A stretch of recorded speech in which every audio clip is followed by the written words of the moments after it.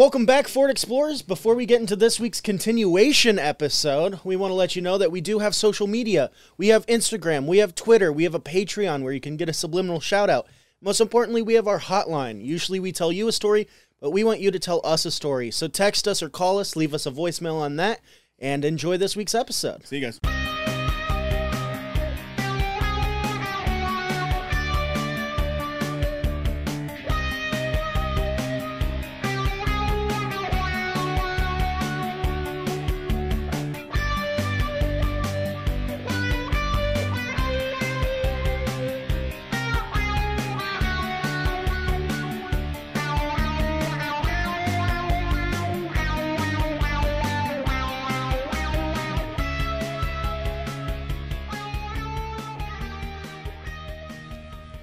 Hello, everybody, and welcome back to the Azcat Spirit Hour. Woo! I'm the Colonel. This is my son, Caleb, as you probably know by now. I want to say this at the top of the show because it's been a comment before. We do have chapters in these shows, so if you want to skip these little headlines we do before the main story, please do. There's definitely a little bookmark in the timeline and also in the description if you want to skip ahead. Now, that being said, Caleb, how was your week? Good. Had some more spooky things happen at the bar. This is the Bar Ghost Report. If you're new to the show, he owns a haunted bar. I work at the haunted bar, and we take a couple minutes each week to let you know that place is fucking haunted. Yeah, it's weird to live in a place that's haunted. Like, we do a show about these kind of mysteries. It's weird to own a place that's, like, actively more and more haunted every day. Yeah, so this week, the lights, as usual, changing when I get to work. I think they're excited to see me. But the other day, me and one of the new bartenders were standing at one end of the bar, and on the other end of the bar, we have a low boy cooler that's also our draft system that we keep all the clean glassware on. Three glasses just sitting there, knocked themselves onto the floor and shattered. Dude, we've been getting a lot of broken glass. Yeah. A lot of broken glass. That and if you're just tuning in, you don't know about the ghost report, we have two main ghosts. Yep, we've got the tall, bald guy, and then we've got the lady with the long hair. Yep, there's a lady with long hair that's in a long dress. I saw her twice the other day, one of which I immediately suppressed because it freaked me out so fucking much, which I don't think she's malicious in any way, but I was restocking the bathrooms with paper towels, and I was coming out of the second bathroom, and I saw someone come out of the first bathroom and go towards the front of the bar, and it was a lady with long hair, but we had some people in, like 5 or 6 people. I was like, oh, it's just a customer, and I look out. None of the customers were ladies with long hair. Woo! And so I was like, oh, sick. And the other one, I'm walking back to the back of the bar, and we have these windows that line one of the walls at the back bar, and I saw her in the reflection. Ooh. And I was like, that's so terrifying. And then last night, we had a guy sitting at the bar just having a full conversation, and he quickly just looks to the back of the bar, and he goes, is this place haunted? And me and another bartender, like, we kind of smiled to each other because we're like, yeah, this place is fucking haunted. Well, to be clear, we get at least one person a week that's like, hey, is this place haunted? Yeah. And we're like, yeah, why? And he goes, I've seen stuff like my whole life. And he goes, I just saw something in the back. And we're like, was it a lady? And he goes, I don't want to talk about it. So yeah, that's this week's ghost report. Yeah, and so our bathrooms, one of the things that are made in our town is the mirrors for disco balls. And we thought it would be fun if in the bathrooms, instead of having a single mirror, we just covered the walls in it, like wallpaper, and we have wainscoting that comes up to it. I'm telling you this, but you know, you clean them every day. But those mirrors, if there is anything about ghosts and mirrors, I mean, I made a hall of mirrors out of our bathrooms, and they also have a smoke machine in them. So that ghost is probably just exceptionally lost in that bathroom. Oh, yeah. Because that bathroom does smell like perfume now, like frequently, not like the other one does. It's always kind of the same perfume. Well, it's always exactly the same perfume. You can't always smell. I've smelt it too. Yeah, the lady with long hair is very much a real ghost. If anybody, again, we'll say it like we always do, but if there are any amateur ghost hunters out there that want to come give it a crack, please, by all means do, because I do absolutely own an exceptionally haunted bar, and it's spooky to work in. Yeah. Now, let's talk about headlines. Let's get into a couple fun little stories before we get into the continuation of last week's story. For those who maybe didn't tune in last week, it's definitely worth checking out before this episode.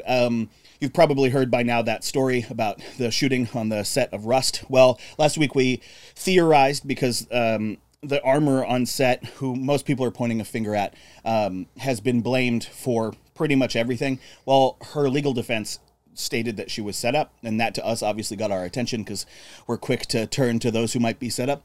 And it turns out after doing the episode last week, we got a lot of feedback from multiple people very close to the case who wanted to reach out to us, and we received a bunch of emails and texts and stuff, and we want to go through all that stuff today, and we're going to talk about that case further. But before we get into that, we're going to talk about the fun stuff, and I want to start with maybe my favorite detail of the weekend, and that's the NFT Bay. Yes. For those that don't know, for all of you that know what NFTs are, I don't know, get another hobby. But it's very easy to troll people. If you aren't familiar with what an NFT is, it's a non-fungible token. It's basically an extremely environmentally costly way to guarantee the authenticity of something through the blockchain.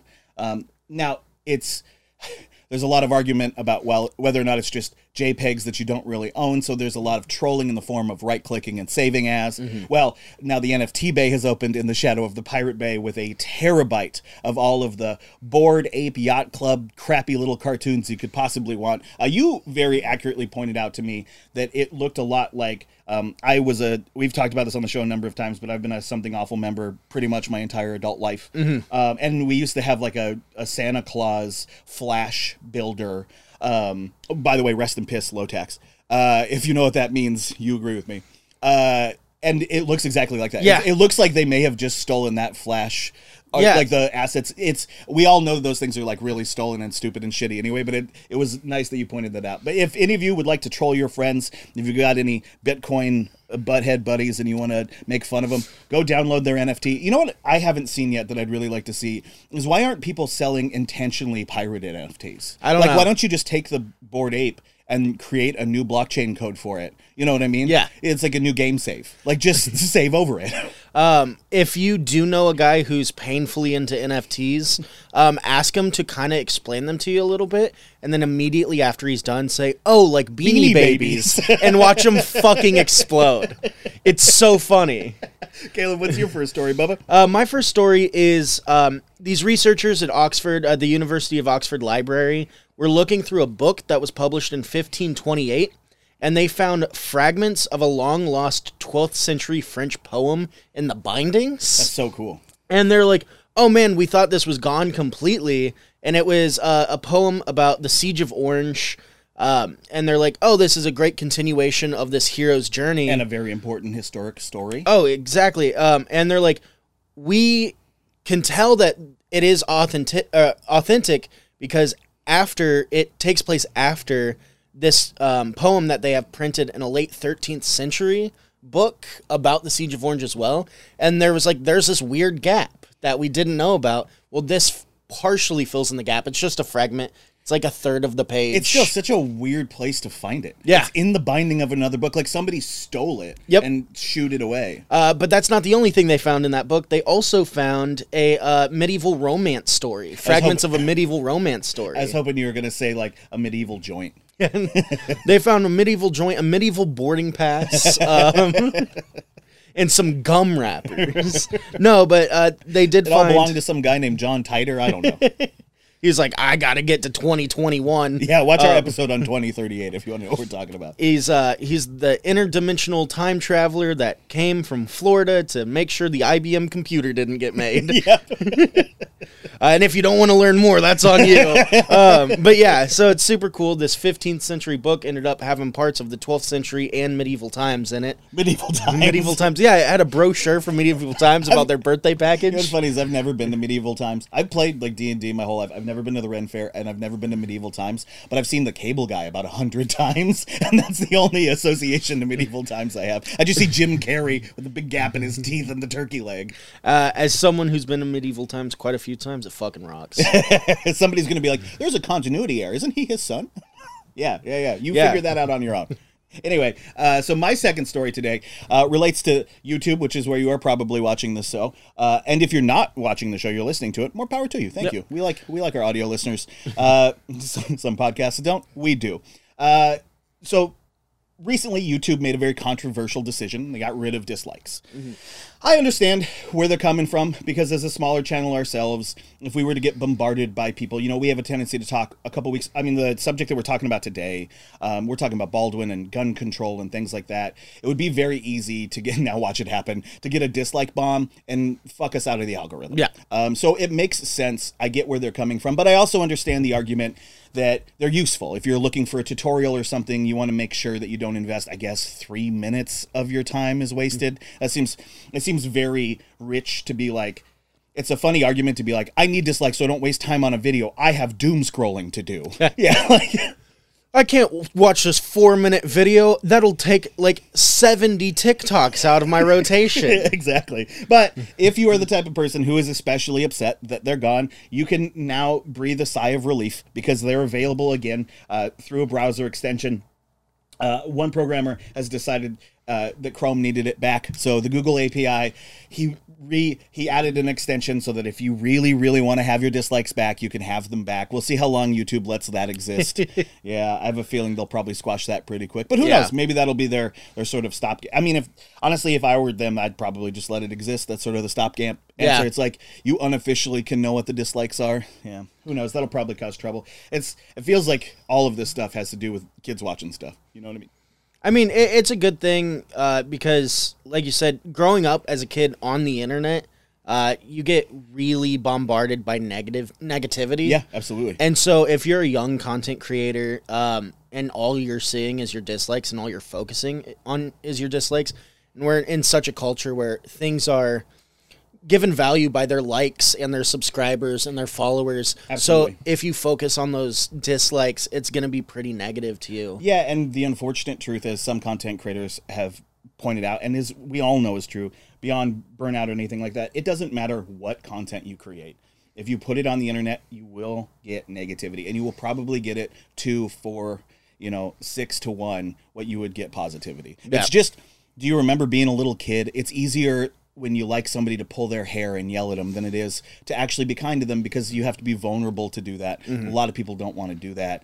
I think the internet, it's an interesting thing for me because I grew up with the internet like it's my sibling. We kind of grew up together. I grew up at the same time, and I was fortunate enough to be a user of it from pretty much the beginning. It's how I remember BBS boards and stuff like that. And I remember at the time it felt fine, but there was so much potential. I remember how it felt, in the early 2000s when the internet started to get more normie and social media became more of a thing, and the internet became more about advertising yourself. Now everybody has a Facebook page, Instagram. I mean, we shouted out at the beginning all this stuff. We have a YouTube page for the show. And, in 2001, it was insane to have a website for yourself. Yeah. Now you got 9 of them. Yeah. You know what I mean? So this push towards humans as a brand, humans as avatars, humans as consumables. Yeah, I think it's probably good to have some safeguards on this stuff because it's fundamentally pretty dangerous, and it's more dangerous than the real world because of the anonymity aspect. Yeah. So for when it comes to kids, yeah, man, they don't need to be exposed to all that stuff all the time. I was a lot, when I was a kid, I was on rotten.com and I was doing all that stuff, and I'm not going to sit here and act like that was good for me or like that sent me down a good path, because it didn't. You could argue like, oh, it's good to see that stuff. No, it's not. It's not that important for a 15-year-old to see somebody's head splayed open. That's not important. Yeah. Anyway, on to much better things. My final article before we get into the main story is New Zealand.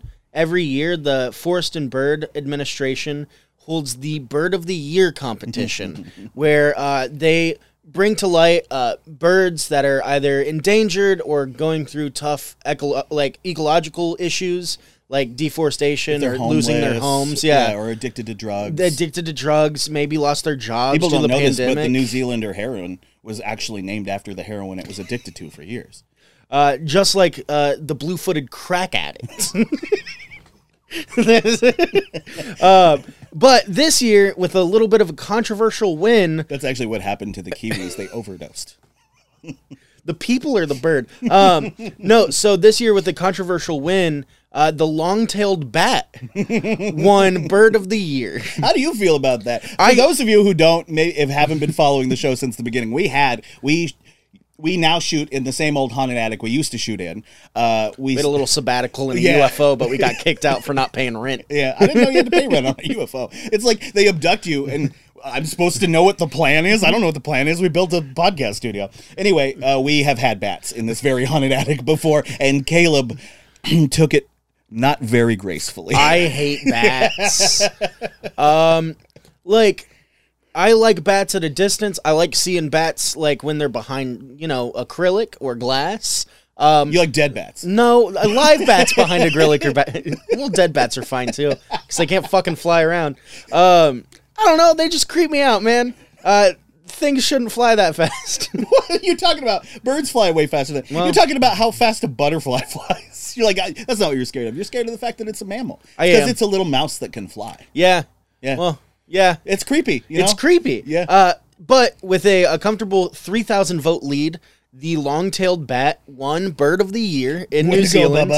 The bat is about the size of a thumb with the wingspan of a hand. And they won because they are facing different threats, one being habitat loss and the other one being non-indigenous predators. So they are a tiny bat. They are getting eaten up, and they're losing their houses to forest fires and deforestation. So the Forest and Bird Administration were like, you know what? You guys can have it this year. Also, when it was brought up, they're like, well, why did they get added to the Bird of the Year? And quote is, we thought we'll include them in the Bird of the Year because there's only 2 bat species in New Zealand, so having Bat of the Year would not have been very exciting. Well, it's like vegetables. You know, like vegetables are a term that's necessary, but they're all fruits. When somebody's like, is a tomato a fruit or it's a fruit. Every plant has pollen, it has a flower, and it has fruits. It also has roots, which is what ginger and taro and stuff like that get classified as. That's why we call them vegetables, because they're not the fruit part. Yeah. That being said, there needs to be like flying things, like flying mammals should get their own designation. There should be a vegetable version, because they're birds. They're birds. They're just mammal birds. Yeah, you know, they're just birds with hair. Yeah, like we needed the problem that we're having. They're like, they're not birds. These guys sound like idiots. That's what we're trying to say. We need a better word for flying animals. I mean, put it this way: if you took a bird, a bat, and a dog, and you're like, put this one in one of these groups, and I'm like, it's small, it chirps, and it flies. It goes with the fucking birds. If you think the fur is enough and bat milk is enough to convince me, well, you're right. Bat milk is Bat interesting. milk. Na. Made by fighters for fighter. Bat milk. All right. Well, hopefully you enjoyed those little stories of the week. Some funny shit going on. I think the NFT Bay might be my favorite. This podcast brought to you by the NFT Bay. If you want an NFT, I'll sell you one for $20. Yep. It's going to be you get the whole JPEG. Yeah. You don't get that when you buy one on, OpenSea or whatever. Yeah. Give you the whole kit and caboodle, The whole thing. You can have it all. I'll give you 2. 2 for the price of 1. $30,000, I'll give you all of them. I'll give you a terabyte hard drive with every NFT on it. Well, to move on from a confusing concept to a confusing crime, into the main story, I suppose, huh? Yes. Yeah, so last week we talked about Hannah Gutierrez Reed, David Halls, and the shooting on the set of Rust. And we talked about it, as I mentioned a little bit earlier, because it was brought up as a conspiracy against at least Hannah Gutierrez Reed. And that piqued our interest. And when we poked into the void sort of poked back at us. Yeah. We theorized a couple things, but the biggest thing we theorized was possibly it was from a motive of revenge. Hannah's boyfriend had been killed on her motorcycle a couple years ago in an accident while everybody was kind of partying and goofing around.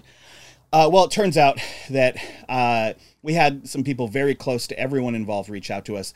I'm not going to share our sources. I'm not at liberty to do that. I'm also not at liberty to share most of the communications that I've had. I will, however, say that there are emails and text messages that exist that have some exonerating evidence in them, and that's what we're going to discuss today. Yeah. So we discussed that maybe it could have been Guppy's family. It was made abundantly clear to me very quickly that that's not the case. Yeah.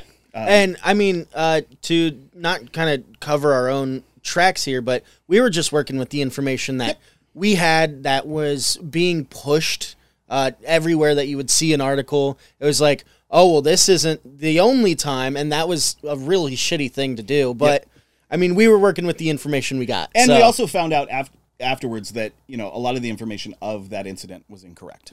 But for those who don't know what happened, on October 27th, There was a shooting in the morning on the set of Rust. Alec Baldwin discharged an actual live round from a firearm supposed to be a prop gun into the chest of the cinematographer and into the shoulder of the director. The cinematographer, Helena Hutchins, unfortunately did pass from her injuries. And since then, prosecutors have been trying to figure out, obviously, what's been going on. Yes. Now, the armorer is who's typically going to be blamed for something like that, and that's what we did. However, this episode is called The Armorer's Mentor for a reason. That's sort of the name of this theory, and that's because what we were initially put onto was that there was a person brought into the shoot a couple weeks previous to the incident that didn't really have a place on the shoot, and that man is Seth Kenny. He was brought in as the armorer's mentor, which is not a traditional position on a movie set. Yeah, it's not. That's not a normal job. Normally, you'd have an armorer, maybe a lead armorer. You'd have the lead props. You'd have that stuff. You might have an assistant armorer, but an armorer's mentor is a very. I mean, just look at that term. That's such that sounds like a role in D&D. You know, that doesn't sound like a role on a movie set. But that person was brought in, and most importantly, provided the ammunition. And that's what we're going to get into today, because when we want to talk about who's really at blame, there are quite a few people at blame for a few different things. You may have seen 2 days ago, there was a lawsuit that was filed against Baldwin that and the producers that alleged that the scene in which Helena was unfortunately killed wasn't even in the script and wasn't necessitated, and there's been some back and forth on that. We have some confirmation to say that that was in fact changed, and it did probably lead to that. But we'll get to all that in a second. Why don't we start sort of back at the beginning? So if somebody set somebody up, why? What happened? Okay, so we have a timeline for the day, realistically, because what's most importantly is we've established in the previous episode that this movie set was moving fast, and they were moving dangerously. Yeah, fast and sloppy. Yep, and they hired. I typically like. They hired a lot of non-union people, including Hannah. Hannah was hired because she's non-union, and they were allowed to do so specifically because props was so strapped across the country that IA allowed it to happen. They gave permission. They said you can hire this non-union person. She was also specifically hired. Again, we have confirmation of this. Unfortunately, we just are not at liberty currently to share that. She was hired to do both armor and props. Yes. Now, ask yourself, if your job at the bank is to guard the gold and also mop the toilet, which one of those jobs is probably more important? You would probably watch the gold more. Yeah. Until the bank teller or the bank manager comes in and says, "Why are these toilets a mess?" Exactly. So we want to set a frame of reference, because while we knew last week what the set was like, we have a much, much, much better picture now. And it's very clear that things were moving very quickly and very chaotically. And it was definitely in the light of the IATSE strike and the renegotiation that was going on, as well as COVID and everything else that sort of set the movie industry back. Well, the cutting of all of those subsequent corners, despite the constant warnings from everybody that that's going to lead to an accident, well, what do you know? It led to, well, a number of accidents, and we'll get into those. So Hannah was hired to do both props and armor. Now, in that process, she was to share those duties, yes, both of those duties, with a woman named Sarah. Yes. Now, Sarah was the lead props, and there was a number of conflicts between the two about who was getting their job done appropriately. But when you split the difference like that, it becomes very difficult to get your jobs done, because you're constantly being taken off a job and sent to another job. It's not as if they have a list of duties in front of them to achieve over the day. They have a supervisor who's coming along and saying, okay, now go do this. Oh, hey, I need you over here. Hey, can you come do this? Hey, will you go check on that? Yeah. Now, one of the big concerns there is weapons are going to get left around. And there were complaints that a shotgun had been left unattended several times after a shot. However, it's been made clear to me through our sources that it's very common for firearms to be left by actors irresponsibly on set, especially prop guns, especially cold guns. Well, that's one thing that we talked about in the last episode is there's this timeline of between 11 a.m. and 1 p.m. where the guns were left unattended. Well, we now know from our sources that's not entirely true. They weren't left unattended. They were under the supervision of someone else that just kind of fucking dropped the ball. Yep, absolutely. And I think a number of people did. And that led to, as we pointed out last week, this case immediately got our curiosity because this is a situation that is rife for sabotage. Yeah. It's a perfect situation. You've got, a star armor, Thel Reed. He's a stuntman and armorer to every movie pretty much that you've ever seen. His daughter, who's a hotshot, coming up, doing the same thing. If you were trying to maybe humble her or something. We'll get into motivations in a little bit. Yeah. This would have been a very ripe situation because everybody was moving so fast and they weren't paying attention to a lot of the important details, and the communication between all of them has made that clear. There was a legitimate breakdown in functional communication, but our sources have made it clear that it is relatively normal for firearms like that to be left on set. And despite that, there was pressure on the armorer and the props department to make sure that these weapons were being watched after. They called for a check-in and check-out system, and that was sort of rebuffed with, well, I would love to have that. However, the issue is that I don't have the time or space to get that done. In the information that we've been shared, as a matter of fact, Hannah barely got her finished paperwork done before she was out on the job. So there was a tremendous sense of urgency to this. People were being rushed, and they were being put in a dangerous position. And I'm stammering a little bit because I hesitate to feel that this wasn't inevitable. Yeah. They were pushing the set so hard and so fast. The reason we had a comment on last week's that said it felt like a psyop, and that's because it does just feel so wild, and it's just that irresponsible. It's just a breakdown in responsibility, and very likely could have been more than negligence. So the firearms are being frequently left around. Things aren't being checked in and checked out. Ammo is kind of shaky, but what's been made clear to us is that what the prosecutors in this case, more than anything else, are looking for is who supplied the ammunition. Because while we can get into the unfortunate truth about firing a firearm like that on set, is that there are so many people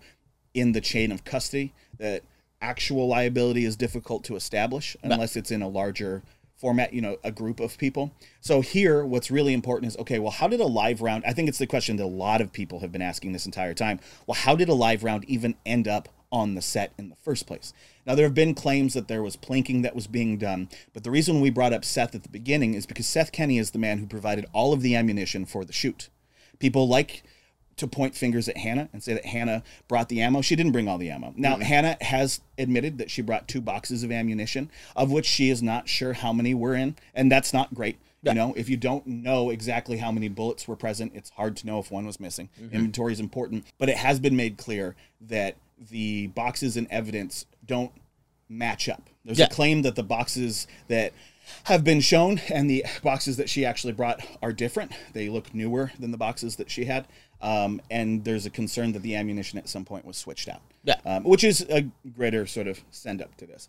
Now, as we're talking about all these things, we talk about the ammunition, we talk about the way that things were working on set. We do that because now we have confirmation of how these things are, and we're setting a greater understanding for the timeline that Caleb's going to lay out for you now. Yeah, so there have been so many different stories been pushed around about what actually happened that day, and we just want to clear up the timeline as far as we know it. And keep in mind, this is all alleged, obviously. Yeah, Hannah did prepare the gun, as many of the articles state, but then she had left it on the prop cart, which, again, a lot of articles state that she left it on the prop cart, and a lot of people like to point that as an issue, being like, oh, you left it unattended. Well, she did it under the assumption that they weren't filming yet, because they weren't supposed to be filming yet. Baldwin wasn't on set yet. When she set the gun on the cart, while it had been prepped, it's important to point out that's the last time she touched the firearm, is when she prepped it, she set it on this cart, and it's very easy, I think, offset. And we were in this position last week as well, to be like, well, why wasn't anybody watching it?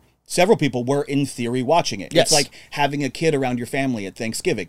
Do you know exactly where your daughter is right this second? No, but your whole family's around, so you assume she's safe. Yeah, it's the same idea. This gun was sitting on a cart with other guns and with mixed ammunition. That's true. But that's because the person in charge of that, not actually Hannah in this case, it was Sarah that day, the person that was accepting all of the new ammunition, that person is tasked with checking those things before anything goes any further. Yes. So it doesn't really make a difference. In theory, that gun should be getting checked, whether it's been prepped.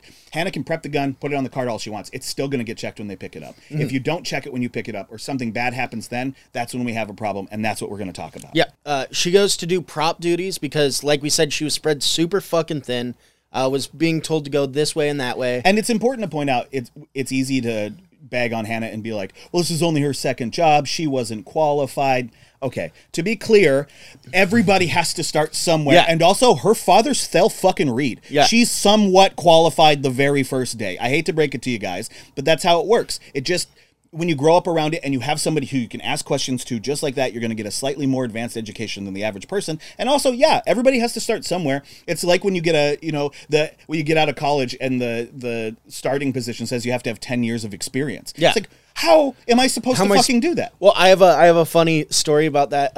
My uncle is a CTO and has been a programmer for a really long time, and he had a buddy who created a programming language and then applied for a job. And on the prerequisites for the job, they said you need to have 5 years of this specific programming language. And they were interviewing him, and they're like, do you have all the things we put as requirements? And he goes, well, kind of. And they're like, do you have 5 years of this programming language? And he goes, no. They're like, why not? And he goes, because 3 years ago when I created that language, he's like, no one has 5 years. If someone tells you they have 5 years, they're lying. I created that 3 years ago. Yeah, man. So it's like, I think everybody's been a little unfair in assumption that this all goes on here. Also, we'll get into Baldwin here in a little bit, but Baldwin is absolutely somewhat responsible. Last week, we were very dubious on that, but a number of things. Most importantly, he was the SAG ambassador on set, and the SAG handbook quite literally says the SAG ambassador is the last stop for all people's safety. And if you look at the requirements for the armorer's job, they have significantly fewer. Ultimately, the armorer's job description makes it abundantly clear that there is another person who will be checking on this. Yes. Yeah. And again, we're talking about a situation where we didn't have a purely focused armorer. We had somebody who was hired to do armor and props, and another person who was put in that position who was quite irresponsible with those props. We'll get into the continuation of this timeline in a moment, but I want to talk about Sarah for a moment, the props lead. So I'm not including her last name because I'm not trying to dox anybody. Yeah. It'll come out. If you really want to find it, you can find it. But the props lead, Sarah, a couple days previous, Hannah was blamed for an accidental discharge. That was her fault. We covered it in last week's episode, that there were 2 misfires or accidental discharges previous. And one of those was Sarah shooting herself in the foot while loading a blank. Yes. And in doing so, making it abundantly clear to Hannah, like, you're probably going to lose your job if anybody finds out about this. And I'm going to lose my job if anybody finds out about this. Setting a precedent for losing your job if something unsafe were to happen on this movie set, which means that if you wanted someone to lose their job, that sounds like a pretty good way to do it. And you've confirmed that you know that might be a way to do it. And we're saying that because Sarah's pretty knee-deep in all of this stuff. And we'll get into her involvement later with our new theories of who did it and why. Sarah is in a position that she shouldn't be in. Hannah's in a position that she shouldn't be in. Things are just happening awry all over. And it's like, this is what happened. You get what you pay for. Yeah, absolutely. Yeah.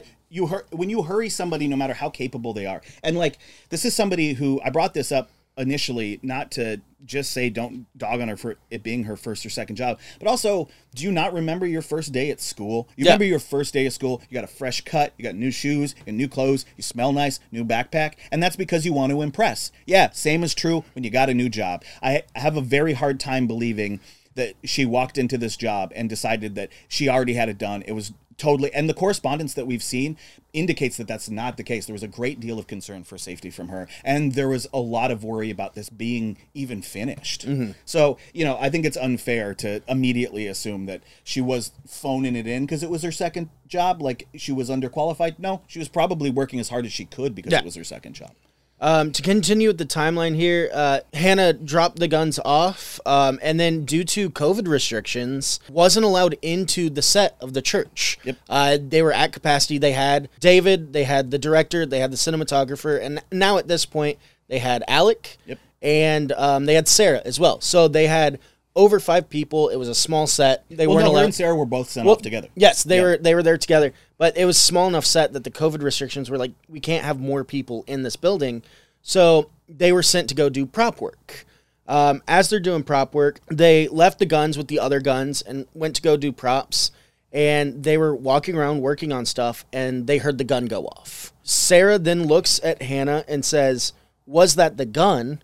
And Hannah, who, as we keep reiterating, whose father is an armor for the Stars, has been for years, is very comfortable around guns. Sleeps with guns in her hands. Has even stated on different interviews and podcasts that part of her job that she enjoys so much is making people feel comfortable around guns, knowing that if you handle them safely, they're not something to be scared of. Was like, that couldn't have been the gun. Yeah, There's nothing in that gun to make that sound. Yeah. What do you mean? And she also mentioned that it didn't sound like a blank. It didn't. Yeah, she's like that. And that's because it wasn't one. Yeah, even if it did have a blank in it, that didn't sound like a blank. That couldn't be the gun. And then they saw commotion happen, so they started going and running to the church. When they go into the church, she saw Joel on the ground on his back, quickly realized what the situation was, tried apologizing to Joel. She's like, "I had no idea." And that's when she was yelled at to get out. They're like, "You're not helping.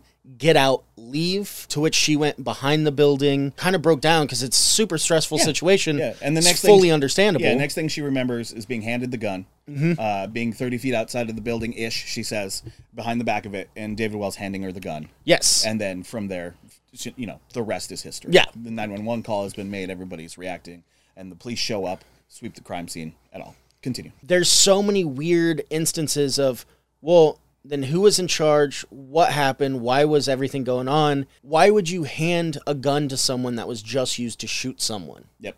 And that brings up a bunch of different questions that the defense has brought up. This crime scene was kind of tampered with. Yeah, and whether it was open for intentional, a number of hours. Yeah, whether it was intentional or whether it was unintentional, this crime scene was definitely tampered with. We can fully state that just by the fact that the gun was handed to her. That's straight up tampering with the evidence. You can't do that. You have to leave it where it is. That's Alec has to hand it to the cop. Yeah. Yeah. That's like either hand it to the cop or just fucking drop it. Yeah. Like Yeah. But if you're trying to preserve the if in a situation like this where you weren't robbing a gas station, you know, or whatever, and you accidentally just shot somebody, just calmly as you can set the gun on a fucking table and be like, holy shit. You don't give it to Dave, who then gives it to her. Like, you don't start playing hot potato with the gun. You don't hand it to another person standing in the gas station and been like, oh man, this is your problem now. I'll see you guys later. Exactly. Can you believe this? That's if you've watched I Think You Should Leave, the hot dog skit where he crashes into the building. He's like, we need to figure out who did this. And he's like stealing clothes. Just imagine like, shit. Here's the gun. Can you believe this guy just tried to rob this gas station? This guy just got shot by your gun. Hand the guy you shot the gun and be like, that was crazy, dude. I just asked this guy for money and he shot himself in the chest. He must be having a real bad day. Somebody's got a case of the Mondays. Bum, and just like tap dance out of the gas station. Anyway, I could see this happen at a gas station that's close to us, which is really funny. But yeah, so this crime scene was left open for quite a while. They were out in the middle of the desert, so it was a big distance. We covered that in last episode. That's one of the crew's main complaints. Yeah. It was out in the fucking middle of nowhere, and they had to get housing. Yeah, drive an hour just to get to the set. I mean, yeah, the crew who were just in like crappy housing near the set were an hour away. Yeah, imagine how far away an ambulance was. I mean, that ambulance took quite a long time to get there. That means the police cars took that long to get there too. And if there was tampering that was happening on set, you had more than enough time to handle it. And the people who would have been involved would have been somebody like David Wells, somebody who was around the gun the entire time. Mm-hmm. There was plenty of time, plenty of opportunity to tamper with anything you wanted to. Yeah. Yep. And that brings up, like, who are suspects now? We, our main point right now is to exonerate Hannah. Yeah. She's not at fault here. Or allegedly not at fault here from the information that we have.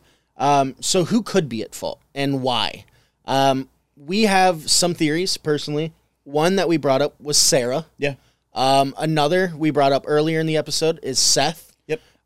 Which I think we should touch more on Seth. Let's talk about who Seth Kenny is. Let's talk about 51-year-old Kevin O'Leary looking ass.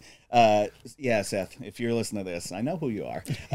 So Seth Kenny is an armorer as well. He's actually worked quite a bit with Fell, including he worked on Django Unchained with him, and it led to his firing Yep. which Thel was involved in, and subsequent lawsuit against Thel and the production company for everything that happened on the set of Django. Yes. So, I want to start this off by saying that his villain origin story is that he's got an axe to grind with the Reed family, no questions asked. Yeah, and when we look at Seth, we think of three different theories. We came up with three different theories why he would do such a thing.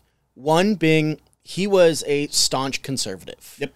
He was a staunch conservative whose career is based around guns, and he is now working on a movie about guns, about an accidental shooting, where the lead is a pretty vocal liberal who's And executive anti-gun. producer. Somebody And who- executive producer. Who stands to make a lot of money off of it. Fucking Boss Baby. Yep, the Boss Baby Dude, himself. Dude, Alec Baldwin, man. He 100% is Boss Baby. You put that little cowboy hat on him, he is the Boss Baby. So that one we first brought up as a theory, but it's pretty loose. Like, if you want something to happen, so many things have already happened with the guns on the set. And also, if you're trying to make a guns are safe statement, getting someone shot probably isn't the best way to do that. Yeah. Which leads to, one of the other possible theories, which is that it was sort of an IATSE stunt. But a lot of the people there were non-union, so we're talking about sabotage, subterfuge, So there's enough time before the shooting and afterwards to not only doctor a bullet, slip a bullet in, change it, but also change it out afterwards, maybe change the things. And like I said, like the accusations claim, maybe switch out Hannah's boxes of ammunition that end up in evidence as well. So if you were going to do something like that, who would have access to that? Well, there are a few people. And the reason that we point at Seth is because, well, it's either Seth, Sarah, or David. Yeah. Or Baldwin himself. But I think he was irresponsible. And we'll get into how his irresponsibility honestly probably led specifically to Helena being shot. And it's because he made a last-minute design change. Yeah. But we'll get to that in a little bit. But, so you've got Sarah, you've got David, and you've got Seth. So David, obviously, he's on set. We talked about it a lot last week. He's very well known for being irresponsible. He should know a lot better, but he's known for being irresponsible. And since what happened, he's pretty much just been on the internet virtue signaling that guns are dangerous and what happened shouldn't have happened, even though he was probably the person who was responsible, allegedly, for what happened. Yeah. Now, how could Seth be involved? Well, Seth provided all of the ammunition for the shoot, as I mentioned at the beginning. Hannah only provided 2 small boxes. He provided the ammunition for the shoot, and that ammunition all came from the previous shoot that both he and Hannah had worked on together, and that was the Nick Cage movie, The Old Way, where she had an accidental discharge. So, he has an understanding that she knows that she fucks up, and he knows that. Yeah. He has candidly been pretty cruel to her. There Yes. are accusations that he thinks that she's arrogant. He thinks that she's full of shit. He thinks that she has a big head. He thinks that she's a young hotshot. And She thinks that she's very lucky to be in the position that she's in, too. absolutely, and he feels that it's only because of her position as Thel's daughter. And it just reeks of 2 dudes who want to be king, and one has an heir, so the other one is furious and wants to kill the heir. This is a storyline in 2 different seasons of Game of Thrones. It's a classic Hamlet / Lion King scenario right here. Yeah. And in this case, Seth is Scar. Yes. Who I'm pretty sure ate Thel. Because in that movie, he ate Mufasa. I'm pretty sure, yeah. Hyenas don't eat him. But that's just a theory. Game theory. So Seth has an axe to grind, but the big problem with Seth is while he is working on the set and he has been brought in sort of questionably as this mentor role, sort of without notice, not with Hannah's permission or consent, just sort of brought in, it sort of inserts himself into this situation, which will be a theme with him. Mm-hmm. But the big glaring error with him is that he was in Albuquerque the day of the shooting. So how could he have been involved? Well, he provided all the ammunition, which means that at any point he could have changed any of those bullets to be anything he wanted them to be. And had he wanted... Now, this is where we get into tin hat territory. Yeah. Keep that in mind. But if he wanted to make a bad situation happen, there were a lot of accusations that he and Sarah have had a romantic relationship or are closer than... Now, I'm going to be trepidatious about that because that's very alleged. Yeah. But if they did have a close relationship of that nature, it would absolutely be possible that he could make sure that doctored bullets made it to David and made it into that gun. Mm-hmm. And Sarah made sure that nobody else was around when this happened. And if you are in charge of something like... He's actually kind of the only person who could make that Yeah. happen. And if you're in charge of something going all fucky-wucky, excuse my French, being in a completely different city while having other people do your bidding is a great way to exonerate yourself. Yeah, absolutely. Being What a like, fantastic... well, it couldn't be me. I wasn't even there. Yeah. And it's like, yeah, but you probably still had a very large hand to play in this. It's how every mafia boss, runs Yeah. his crime syndicate from behind bars or whatever. Yeah. It can still be done. You just need bodies and people. Hey, Skinny Legs Jimmy, did you kill this guy? How could I kill this guy? I'm behind bars. And it's like, you and I both fucking know what we're talking about, dude. I don't know. Did you talk to one of the guys who you pay every single day that kills people?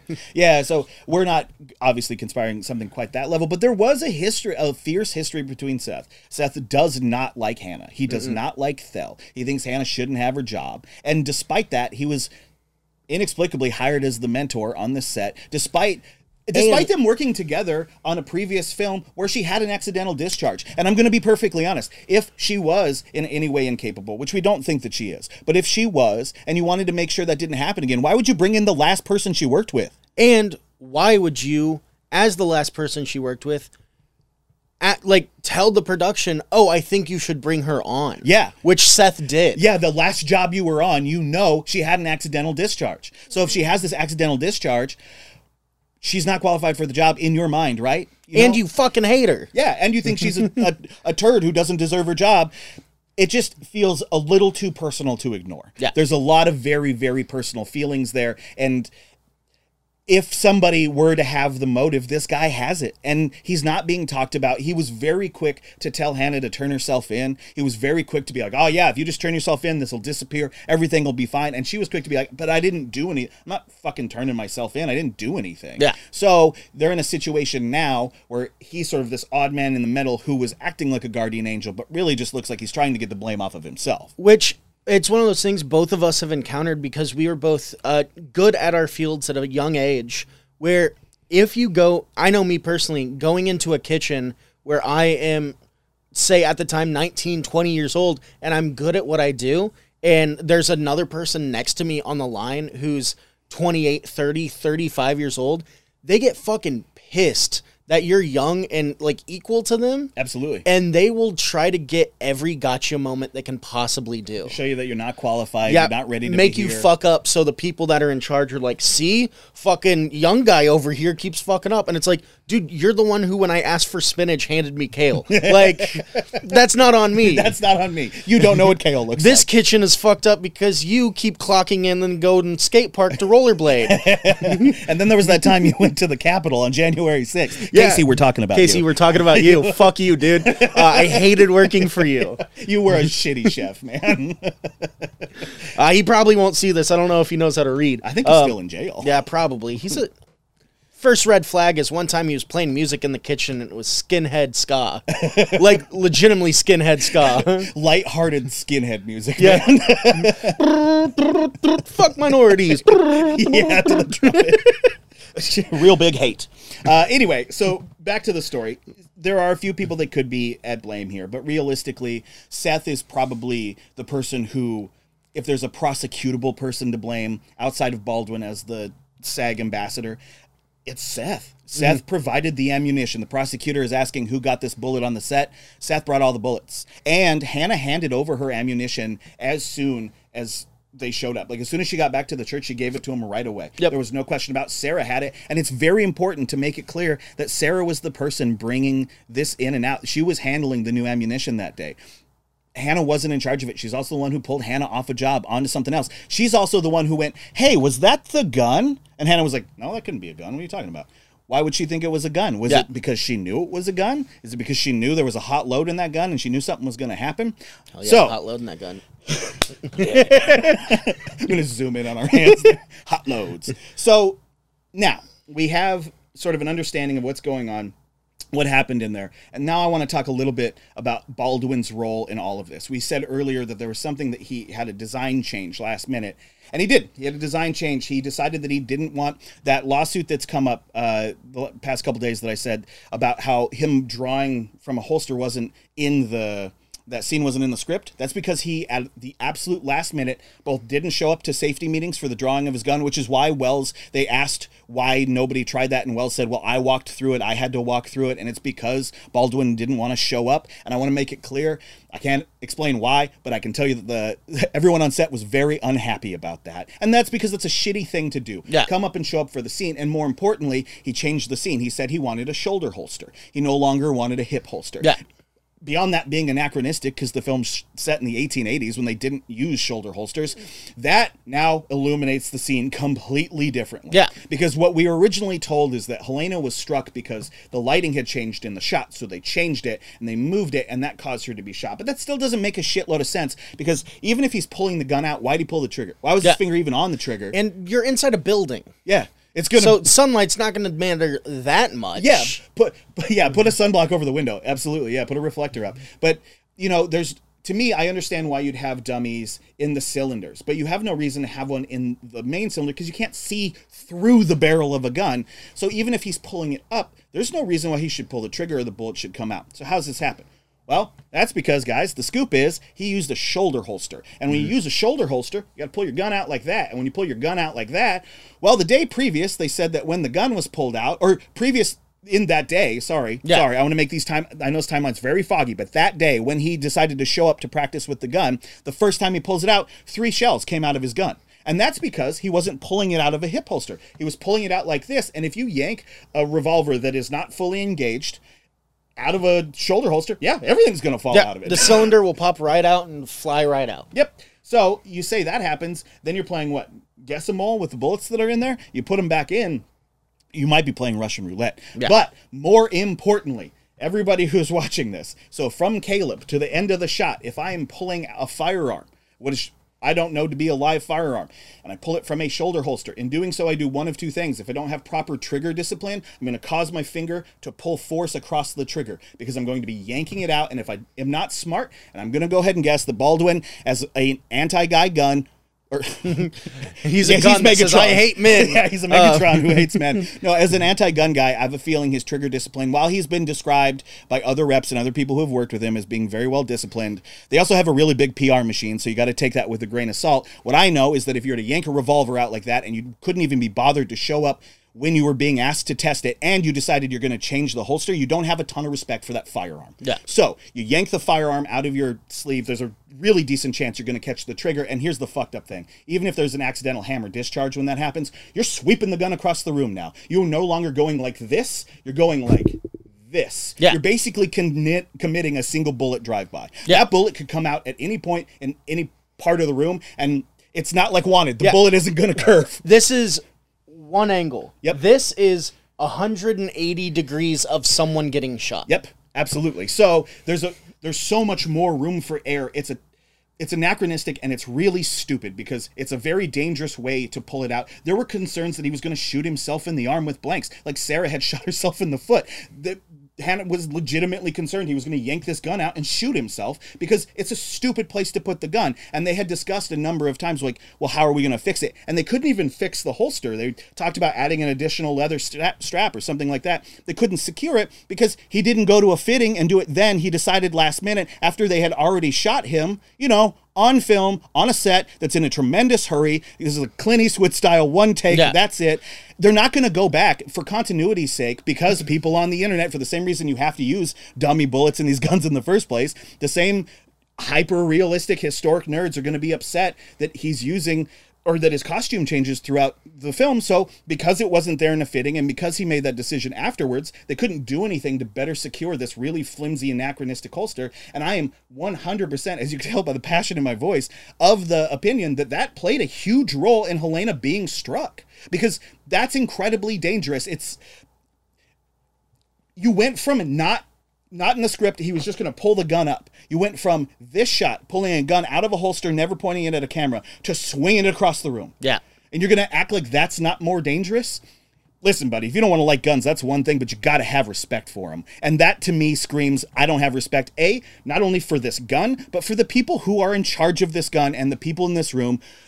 I get that there shouldn't have been a live round in that gun. I 100% agree with that. No one disagrees with that. No. However, there are ways to handle firearms, as Hannah has pointed out, that are loaded and hot, Yes. that are much safer. And what he did, as we now know based on this lawsuit and the information we've been given from our sources close to the case, was incredibly dangerous and probably led to the actual shooting, more so, or at least the shooting being fatal. Yeah. So if that's the case, that means that Baldwin took a case that even if Seth's idea was, or Sarah's idea was, we're going to... maybe it's an IATSE scheme. Maybe it's a plot to get people to pay better attention, to make sure things are safer. Maybe it's not. Maybe it's a headhunt on the Reeds. But either way, it could have been a significantly less dangerous accident that Baldwin may have exacerbated specifically because, or exacerbated, Yeah.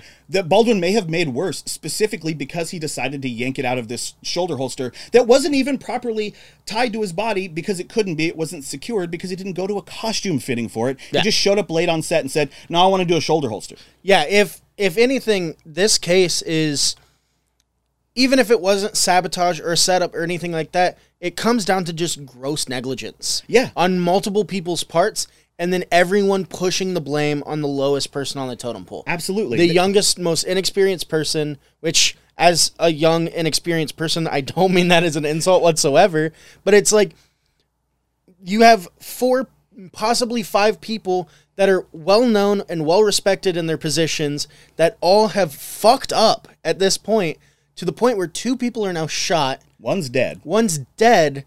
They're gonna push the blame onto the person that's Low like person on the totem pole. the easy scapegoat. It's just like, this is after you listen to this episode on Thanksgiving, go ahead and listen to our episode about the sinking of the Santa Maria. Yes.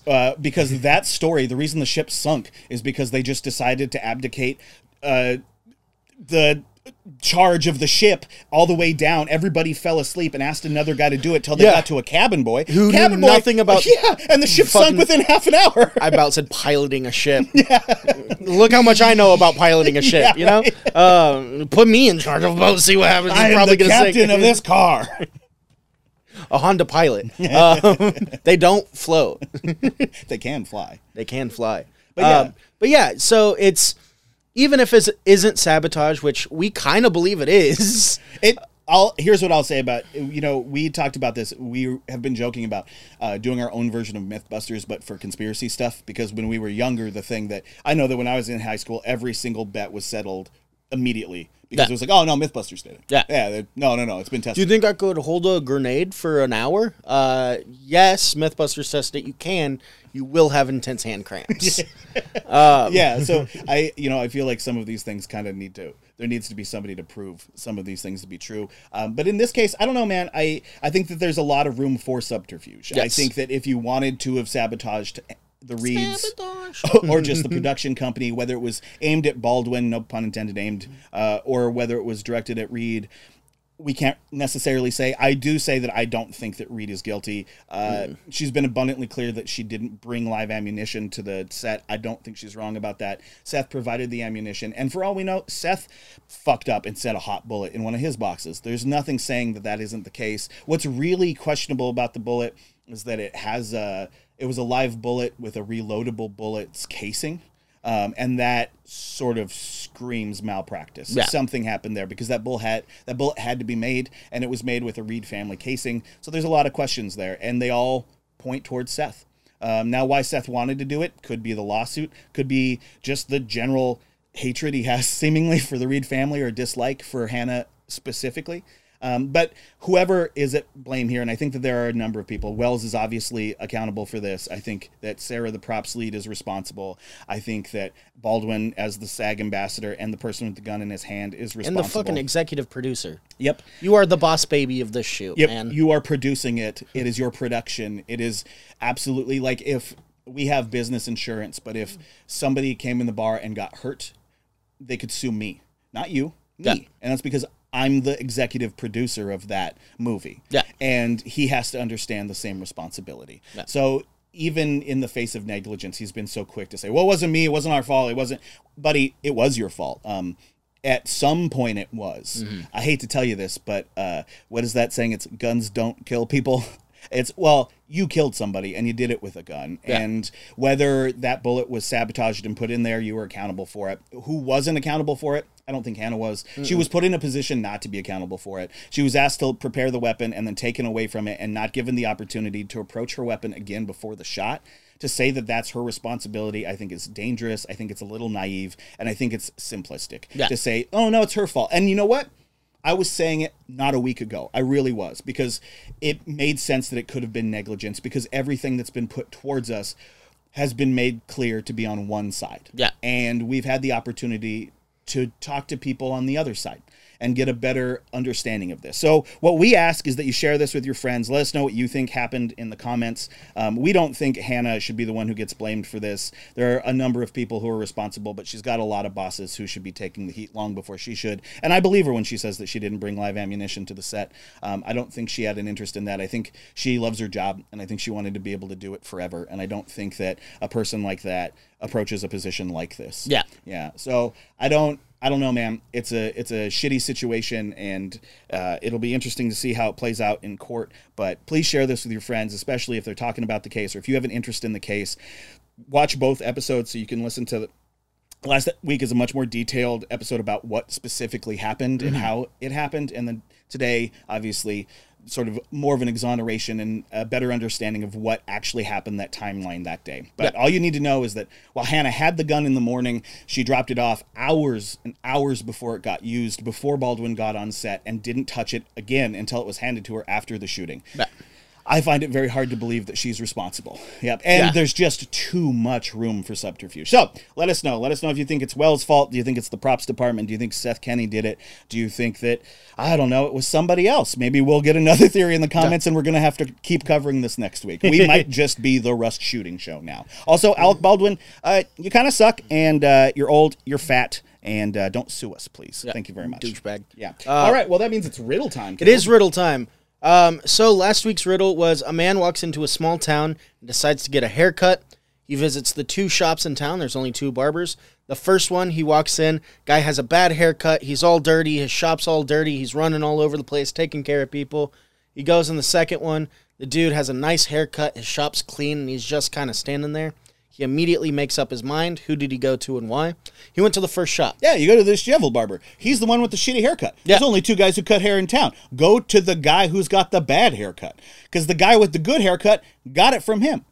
Cobbler's children don't wear. What is it, like a cobbler doesn't make his child. I'm not going to Google it. Just leave it in the comments. I know I'm butchering it, but the cobbler doesn't wear his own shoes, something like that. Cobbler's children. Somebody leave it in the comments. Anyway, Pies can't wear shoes. This week's you know riddle. cobbler's actually like a slur. I didn't. Yeah, because it infers that you cobble things together. Yeah. That's weird. It actually came from the cocktail, the cobbler, and then eventually was used as a term for lesser quality shoemakers. I just thought it was a slur because of the Cobbler, the Adam Sandler movie, where he has the magic soul stitcher that when he puts people's shoes on, he becomes them. Famed people such as, I don't remember the movie, Derek Jeter, and also a zombie, I think. Wait, this is a real movie? This is a real fucking movie. I thought you were talking about the one where he has a remote. No, that's you remembered Click. it wrong. That's Click, and that movie makes me cry every time I watch it. No, The Cobbler is a real movie, and I'm pretty sure I just really accurate. And then it's like, turns out to be some secret society. I don't watch The Cobbler if you get a chance. This week's riddle is: what is seen in the middle of March and April that can't be seen at the beginning or end of either month? Ooh, I don't know. Let us know in the comments, guys. And if you have anything else to say about the case, please, by all means, leave it. We're probably going to sit here on it for the time being and see where it goes from here. But share with your friends and let us know what you think. We'll see you next week. Love you guys. Enjoy the food holiday. Oh, yeah, That's the only thing it should be known for, is eating food. Enjoy your football game.